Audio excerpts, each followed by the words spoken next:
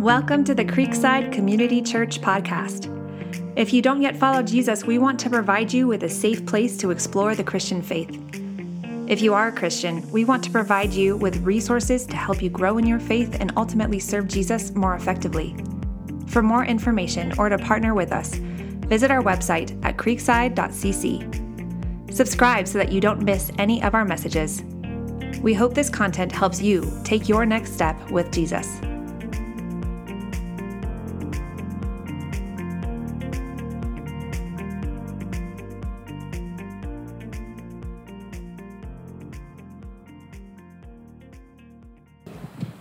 So my first vehicle was actually inherited from my grandpa when he died. I actually got it when I was 14, so I didn't start driving as soon as I got it, but I had a 78 Ford Courier. Yes, that was my first vehicle. It was amazing. I loved that little truck. It felt like driving a go-kart. That's what it felt like. And it was great because it was an older vehicle, and so my dad was able to teach me how to repair some things on it, everything. Like, you could reach into the engine area. Like, that's amazing. And I learned a lot of lessons driving that truck, especially because we lived in the mountains. So I learned a lot of mountain driving.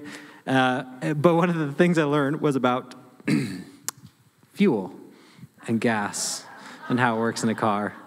So this one time specifically, I remember it was after I was in high school, the classes were over, and then I was going to drive to the gas station and get gas because I was very low on gas, and I knew I needed to fill up soon.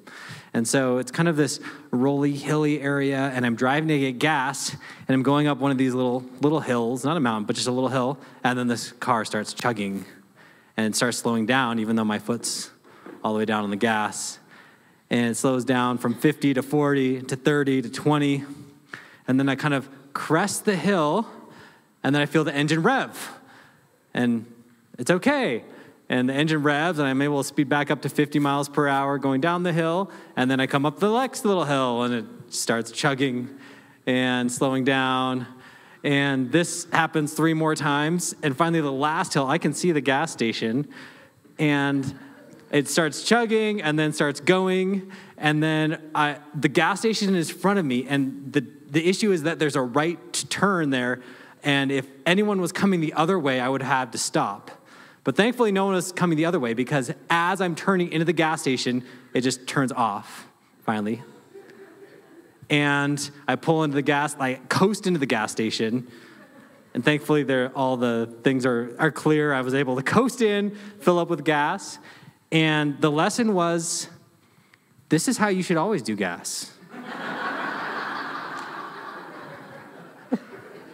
I'm joking, of course, right? The lesson is like, you do not want to get that close to an empty tank, right? Something is wrong if you're living this way. Now, as we get started, a little bit of honesty. How many of you have ever run out of fuel? Oh, all right. Hey, all right. How many of you think the rest of us are crazy and are ridiculous and you should never even get that close? All right, yeah, thanks. Yeah. Margin, this is what we're talking about in this series. Margin is the difference between what you have available and what is required. And all of us who drive know you should always have margin when it comes to your fuel tank, right? It's actually not good to do what I did in high school and to just use it all, right? That's the right way. No, right? That's wrong. That's not how you want to live when it comes to your fuel tank. And what is true of our fuel tanks in our vehicles is actually true in all of life. It's wise to live with margin. And yet what's so obvious with vehicles, most of us try and deny in other areas of our life. And I think we do so at our peril. This is what we're talking about in this series, the difference between what is available and what is required, and learning to live with a little bit extra, a little bit of margin. And we're going to be talking in this series about how that works with time and keeping room for God. That's today's message. Next week, we're going to talk about our energy and rest and how God invites us to regularly rest and refuel. And then we're going to talk about it with finances in 3 weeks. So that's the day to skip if you don't want to be here. No, I'm just joking. Just joking. It's going to be good stuff. You'll want to be there. And I'm trying to make this really practical. And all of this is actually rooted in, I attended a conference last year, and the person teaching it, they talked about this just basic principle. And I felt at once that it was so simple, but also so powerful. And their basic explanation was simply this, that one, margin is healthy. And if you think about, two lines, one line is what you have available. Like you can spend up to this much, or you have this much time, or you have this much fuel, right? This is full. This is your capacity. Margin is the difference between your capacity and your commitments. It's the breathing room between these two. And again, a healthy life, and I think the life God invites us to, has that room in there. It's unwise to try and live with nothing. And the guiding question I just want you to consider through this series is, isn't it better to get to choose what to do with the extra than to try and frantically run on fumes? Isn't that better? That's how I want to live. We want to live with some breathing room. And the problem is not simply our pace of life can feel frantic or we can feel stressed. I mean, that's a symptom. But the bigger problem is that the first thing that tends to go is our relationship with God and our sense of his presence and our ability to listen to his voice. When we get panicky, when things get crazy, that's often the first to go. And so we want to live with margin because we don't want to crowd God out of the picture. So that's what we're talking about today in terms of time and how we prioritize our time. And I want this to not simply be convicting for you if you've been living without margin. I don't want you to feel bad and then leave. My goal is to make this very practical and for you to leave with some tools and some ideas in mind to make some changes. Because I know some of you don't want to live this way, but you are. And some of you moms or dads or grandparents or kids, some of you youth, you're trying to run on nothing. And it isn't working. And it's not a good life. And so we want to show you a better way. So where does this principle of margin come from the Bible? Okay, this is a great principle. Is it biblical? That should be our first question. And it is. This comes from Mark chapter 4. So if you have your Bible, I want to invite you to flip over there. This is the parable Jesus told about a sower and seed. All right, not someone sowing clothes, but sowing seed, I mean scattering seed and planting them. So Mark chapter 4, starting in verse 1. It'll also be on the screen. If you didn't bring a Bible, just follow along from here. This is Mark chapter 4, starting in verse 1. It says this. And Jesus began to teach by the sea. And a very large crowd gathered around him. And so he got into a boat on the sea and sat down while the whole crowd was by the sea on the shore. This is like Jesus' pulpit and way of teaching to the whole crowds on the shore. He taught them many things in parables.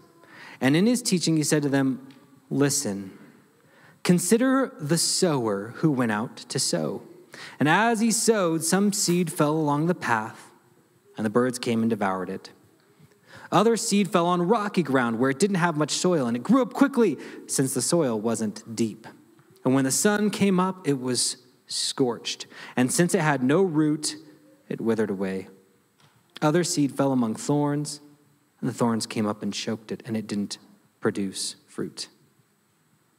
Still other seed fell on good ground, and it grew up, producing fruit that increased 30, 60, and 100 times. And then he said, let anyone who has ears to hear listen. In other words, pay attention to what I'm saying. Learn the lesson I'm trying to teach you. And later his disciples came to him and said, Jesus, we don't understand your teaching. And Jesus said, okay, well, if you don't understand it, the crowds are going to have trouble understanding it. So let me explain this parable to you. And so later Jesus explains to his disciples, he says, the sower seeds the word. Some people are like the word sown on the path. When they hear, immediately Satan comes and takes away the word sown in them. And others are like seeds sown on rocky ground. When they hear the word, immediately they receive it with joy, but they have no root. They are short-lived. And when distress or persecution comes because of the word, they immediately fall away. Others are like seeds sown among thorns. These are the ones who hear the word, but the worries of this age, the deceitfulness of wealth, and the desires for other things enter in and choke the word, and it becomes unfruitful. And those like seeds sown on good ground hear the word, welcome it, and produce fruit 30, 60, and 100 times what was sown. Whenever I read the words of this parable that Jesus taught, I always try and question and consider, for me, which type of soil is my heart most like? Because that's what Jesus is challenging us to consider, right? Your life and your receptivity to God's word, you're like one of these four soils. Which one are you most like? It's good for us to consider. I also want you to consider, if you think about our culture here in America, Elizabeth, the way we tend to live, the temptations we tend to face as people, which of these soils are most of us most in danger of being like? See, as I consider that question, and be honest, I don't think that many of us are in risk of being the persecuted soil when persecution comes because of the word. That can happen in America. But Janelle listens to like the Voice of the Martyrs podcast, and it's amazing hearing these stories of faith from around the world, Christians who are dying because of their faith. That's not something we have to face on a day-to-day basis. And it's not like that's the thing that's going to drive you away from God's word or take it away. Sometimes it can be spiritual temptation, like Satan takes away the word. But as I look at this parable, I think most of us are in the most risk of the one that gets crowded out by the thorns and the weeds. Jesus said, others are like seeds sown among thorns. These are the ones who hear the word, but the worries of this age. Let's say worries. Worries. Are you worried? Do you have worries? But the worries of this age, the deceitfulness of wealth, and the desires for other things enter in and choke the word, and it becomes unfruitful. I think this is the danger to most of us, given our cultural context. Now, it might not be the danger for you, but for most of us, the danger is other worries, the deceitfulness of wealth, the draw, and the desire for other things are going to crowd in and crowd God out. It reminds me of a quote I've heard, probably you've heard, that if the devil can't make you sinful, he'll make you busy. Thank you. Some of you have heard this. Have you ever heard this before? The devil can't make you sinful, he'll make you busy. I think there's no Bible verse, by the way, that says that. It's just this practical advice I've heard, and I think it's true. Busyness can drive God out of our lives and our focus from him as quick as other things. What this is saying is, to be the good soil, we have to work hard intentionally to keep things clear. If you think about that an old analogy of like culture is kind of like the rivers of the water, and we're all like fish in the stream. And if you just go with the flow of the river, and if the river of our culture is extreme busyness, the desires for other things, wealth, if you just go with what's natural and easy, you will tend to end up like this good soil where the thorns choke out the seed of the word of God, and it becomes unfruitful. So what does this mean? It means if you want to follow Jesus in this area of life, you're going to have to be weird. Okay? Like, if you're not going to do what everyone else does, people are going to think that's weird and strange. And this is one of those areas where I think it's actually good to be different than the average person. If the average person their life is getting crowded out and God is being crowded out of their life, we don't want to be average, right? We don't want to be normal if that's what normal means. And so here's the point today, that saying yes to God will require saying no to good things. Hear me. Saying yes to God will require, not might, it will require you to say no to good things. Not bad things, although that's true too. But even good things you will have to say no to make sure that God is not crowded out of your life. So I want to show you just a little object lesson to make this point. I didn't plan this ahead with my microphone today, so let's see if I can do this without spilling. Give me a moment.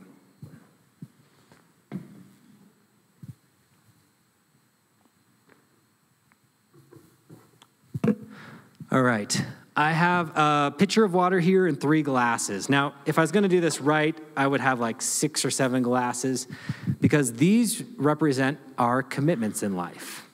But for the sake of the points I want to make, we can just get by with 3 and pretend that this represents your time available, your capacity. And what I like about this illustration is the fact that guess how much time you have every day? 24 hours. Which is bad for you. I have 36. So I'm sorry. No, right? No, we all have the same. We all have the same capacity as far as time spent. And then these represent our commitments and how we spend our time and what we pour ourselves into, okay? And so let's say this represents faith and maybe family and work, okay? We'll keep it simple. If we had more jars, we could do like, friends or hobbies or health or things like that. But this is how life works. We only have so many hours a day. We're like, okay, well, I want to, go to church on Sundays and maybe spend some time in my connection group. And I want to have a lot of family time, dinner together. And I also work 40 hours a week, right? Okay. But I don't want to just work, right? We need to go on vacation together as a family. And again, if I had more jars, I could make this more out. But this is kind of what we do. We plan out, here's how I want to spend my time. Here's how I want to spend my life. I don't want to spend all my time working. I want to spend a lot of time with my family, and I want to spend time with God. Here's how we try and make life work. Now, there are 2 problems with this normal way of treating our time. Number 1, we are terrible planners. And by we, I mean me. But also it's been proven that humans in general, we're terrible planners. Just yesterday, this happened to me, and I did not do this on purpose. I was not like, here's a sermon illustration. Just yesterday, I was looking at my to-do list. I had a bunch of things to do. And in fact, I even stopped. I was like, this is a lot. This is probably unrealistic. I probably can't do all these things. I was like, well, how much will each thing take? It's like, well, this thing will probably take 30 minutes. This will probably take an hour. This other thing might take an hour if I go really slow. And then I add it all up as like, all of these things would only take 4 hours. I can totally do all these things today. I did 2 of them. And several of them took an hour and a half or 2 hours in and of themselves. We are terrible planners. This is actually proven. We are very bad at planning things out of how long things will take. The other problem is this.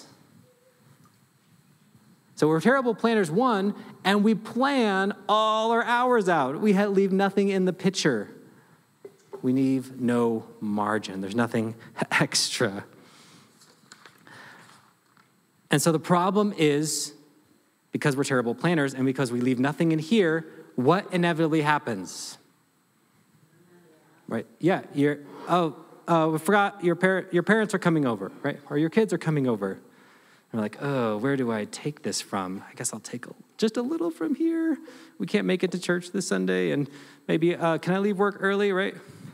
And we try and do this balancing act where we're actually trying to steal from different things to make life work. And we do this all the time, right? We do this all the time. I was going to do this, but I guess I can't this week because of this other commitment. Again, now here's the problem. Oftentimes, the first thing to go when we do this is our faith, or the time we spend with God. That's just the reality of how most of us live our lives. And so if we just do what's normal, this will almost always be almost totally empty. And so here's my challenge to you. Actually, First, a point. What is a priority? Now, I used to think a priority is where you spend all your time. I don't think that's actually true or fair. If a priority was simply where you spend all your time, then if you have a full-time job, then apparently work's your priority and you don't love your family because you spend 40 hours, right, a week at your job. I don't think measuring how much time you spend doing things is a great way to think about priorities. I think a better way to think about what is your priority is what glass do you fill first?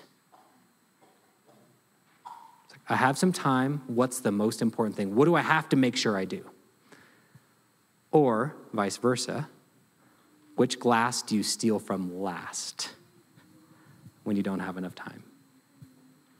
This is a way to tell what your priorities in life are. Where do you pour first and where do you steal from last? And I want you to reflect on this for you, right? For you, where do you tend to pour your time first and where do you tend to steal from last? And if that isn't with your time with God, it's just an invitation to reflect and say, why is that? What's going on in my heart, in my life? And so here is the practical application I want to give you. I want to challenge all of us, myself included, to pour here first, our faith with God, our walk with God, to pour here first and to steal from here last. That's my challenge to you. Now, some of you, I don't know what this looks like on a practical level as far as how you're going to make that happen. Because if you're honest with yourself, like this is like taking everything. It's just a busy season in work right now, and it's really hard. Or it could be that that's with you and family, and it's difficult. And I'm not saying this is easy, but I am saying if you want to say yes to God, it will require you to say no to some good things. So I want to give you something to say yes to, a way to do this, and then some ways to say no to some other things. I want to invite you, if this is not something you currently practice, I want to invite you to pour here first, to put God time on your calendar every single day. And I want to encourage you to start small.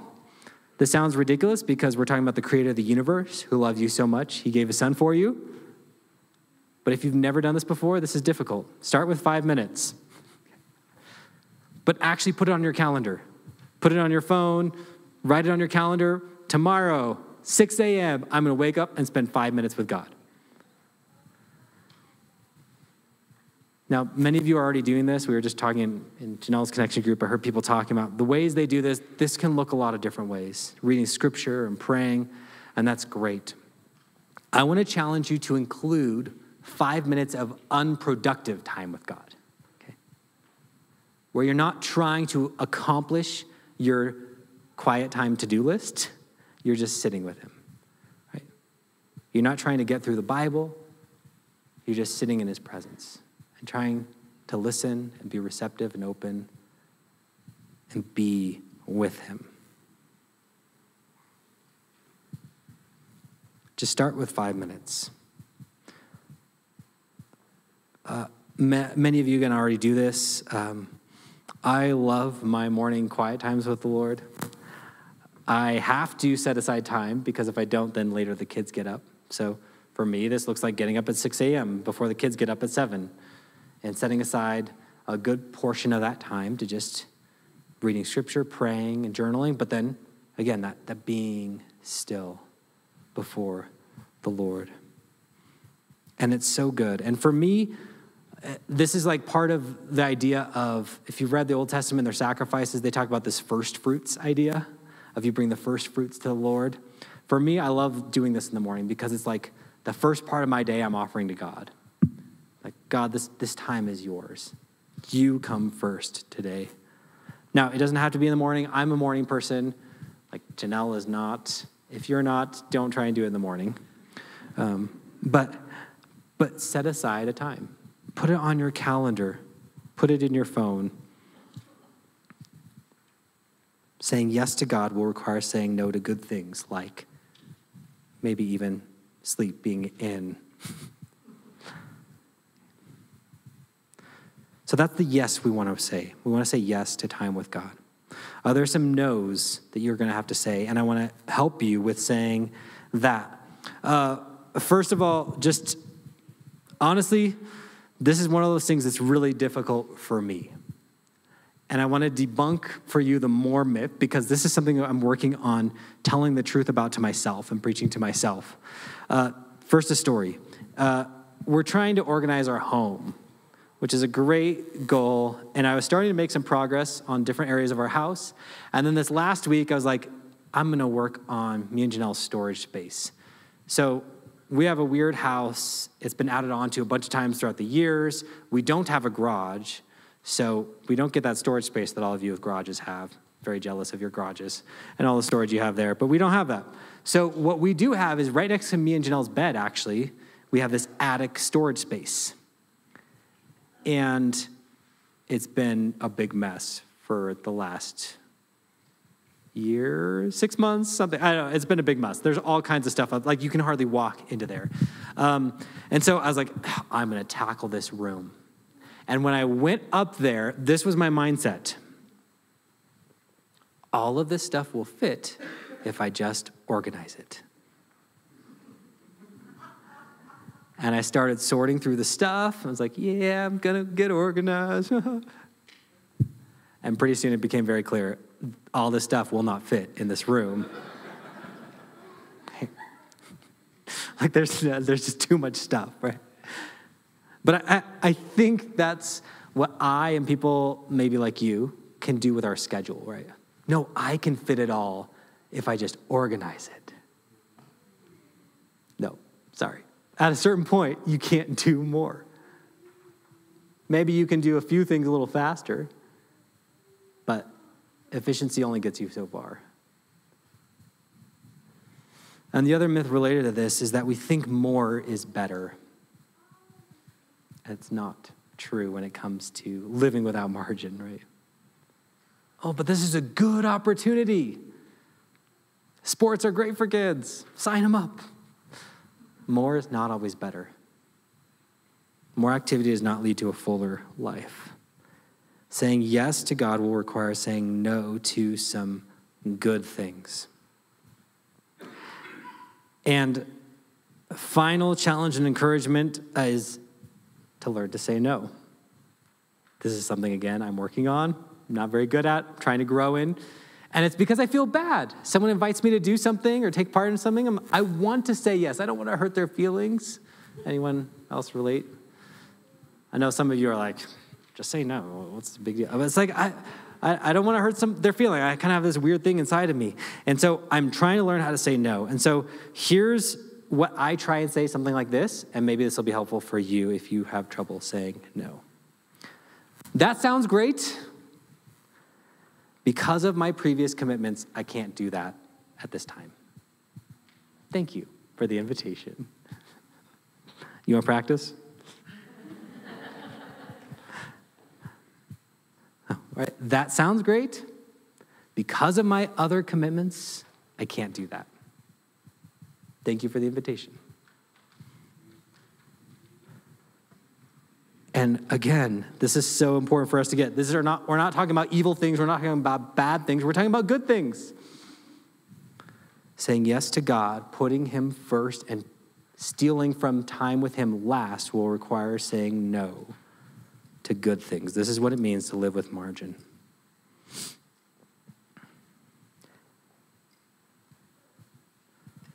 Here's a story that happened in Jesus' ministry.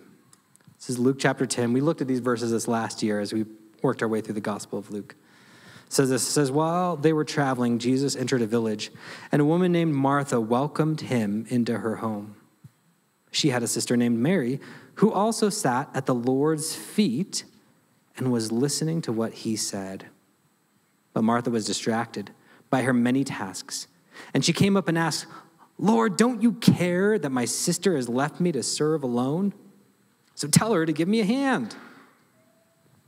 The Lord answered her, Martha, Martha, you are worried and upset about many things, but one thing is necessary.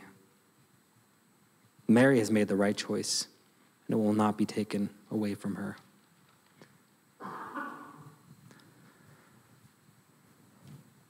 Maybe what you needed to hear today is Luke, Jake, Ben, right? You are worried about many things, but one thing is necessary.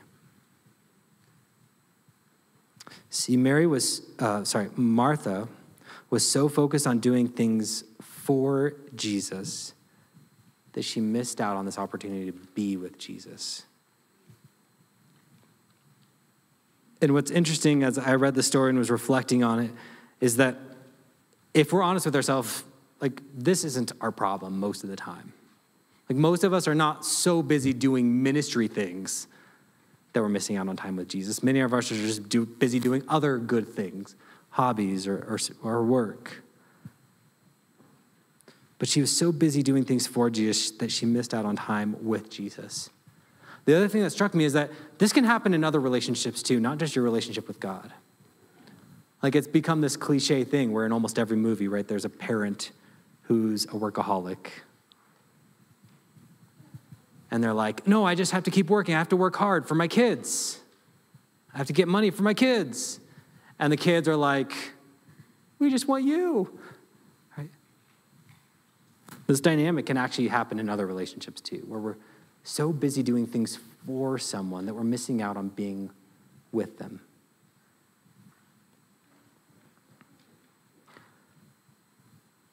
See, when we live at a frantic pace, right, what happens? The blood pressure rises, your brain starts to freak out. And the big problem is not just that you're missing out on peace, but you can miss out on Jesus. Because the truth is, if you've chosen to follow Jesus with your life, then the Holy Spirit is in you. And God wants to be with you every moment of every day. And when we live at a crazy, frenetic pace, we stop listening to his voice. We don't appreciate the moments. But he wants to be with us in the highs and the lows. Wouldn't you rather choose what to do with a little bit left over than try and live life on fumes? Okay? Let's not live like this anymore. Let me pray for us, and then we're going to respond in song today. And if you'd like prayer for something specific, we'll have a prayer team in our prayer and counseling room in the back corner of our sanctuary today. But would you join me in prayer? Jesus, this is one of those things that's easy to talk about in a theoretical way, and probably easy for many of us to see the ways that we're getting this wrong, but it can be really difficult to start living differently. Our culture, our life, our to-do lists, our friendships, and the invitations we get all are pressuring us to live with nothing left in the tank. God, would you give us both the wisdom and the courage we need to see what needs to be cut out of our own lives, what good things that we might need to say no to, even starting today and this week, so that we can say yes to putting you first. Would you help us to look to you for strength to make those decisions and give us the courage needed to say those no's? And God, for some of us, we just need that fresh start this year and to start living a little differently. Would you make that happen, Holy Spirit? Would you, God, make that happen for us? Thank you so much for your love for us and for this opportunity to worship you together and surrender to you together. We ask these things in your name, Jesus. Amen.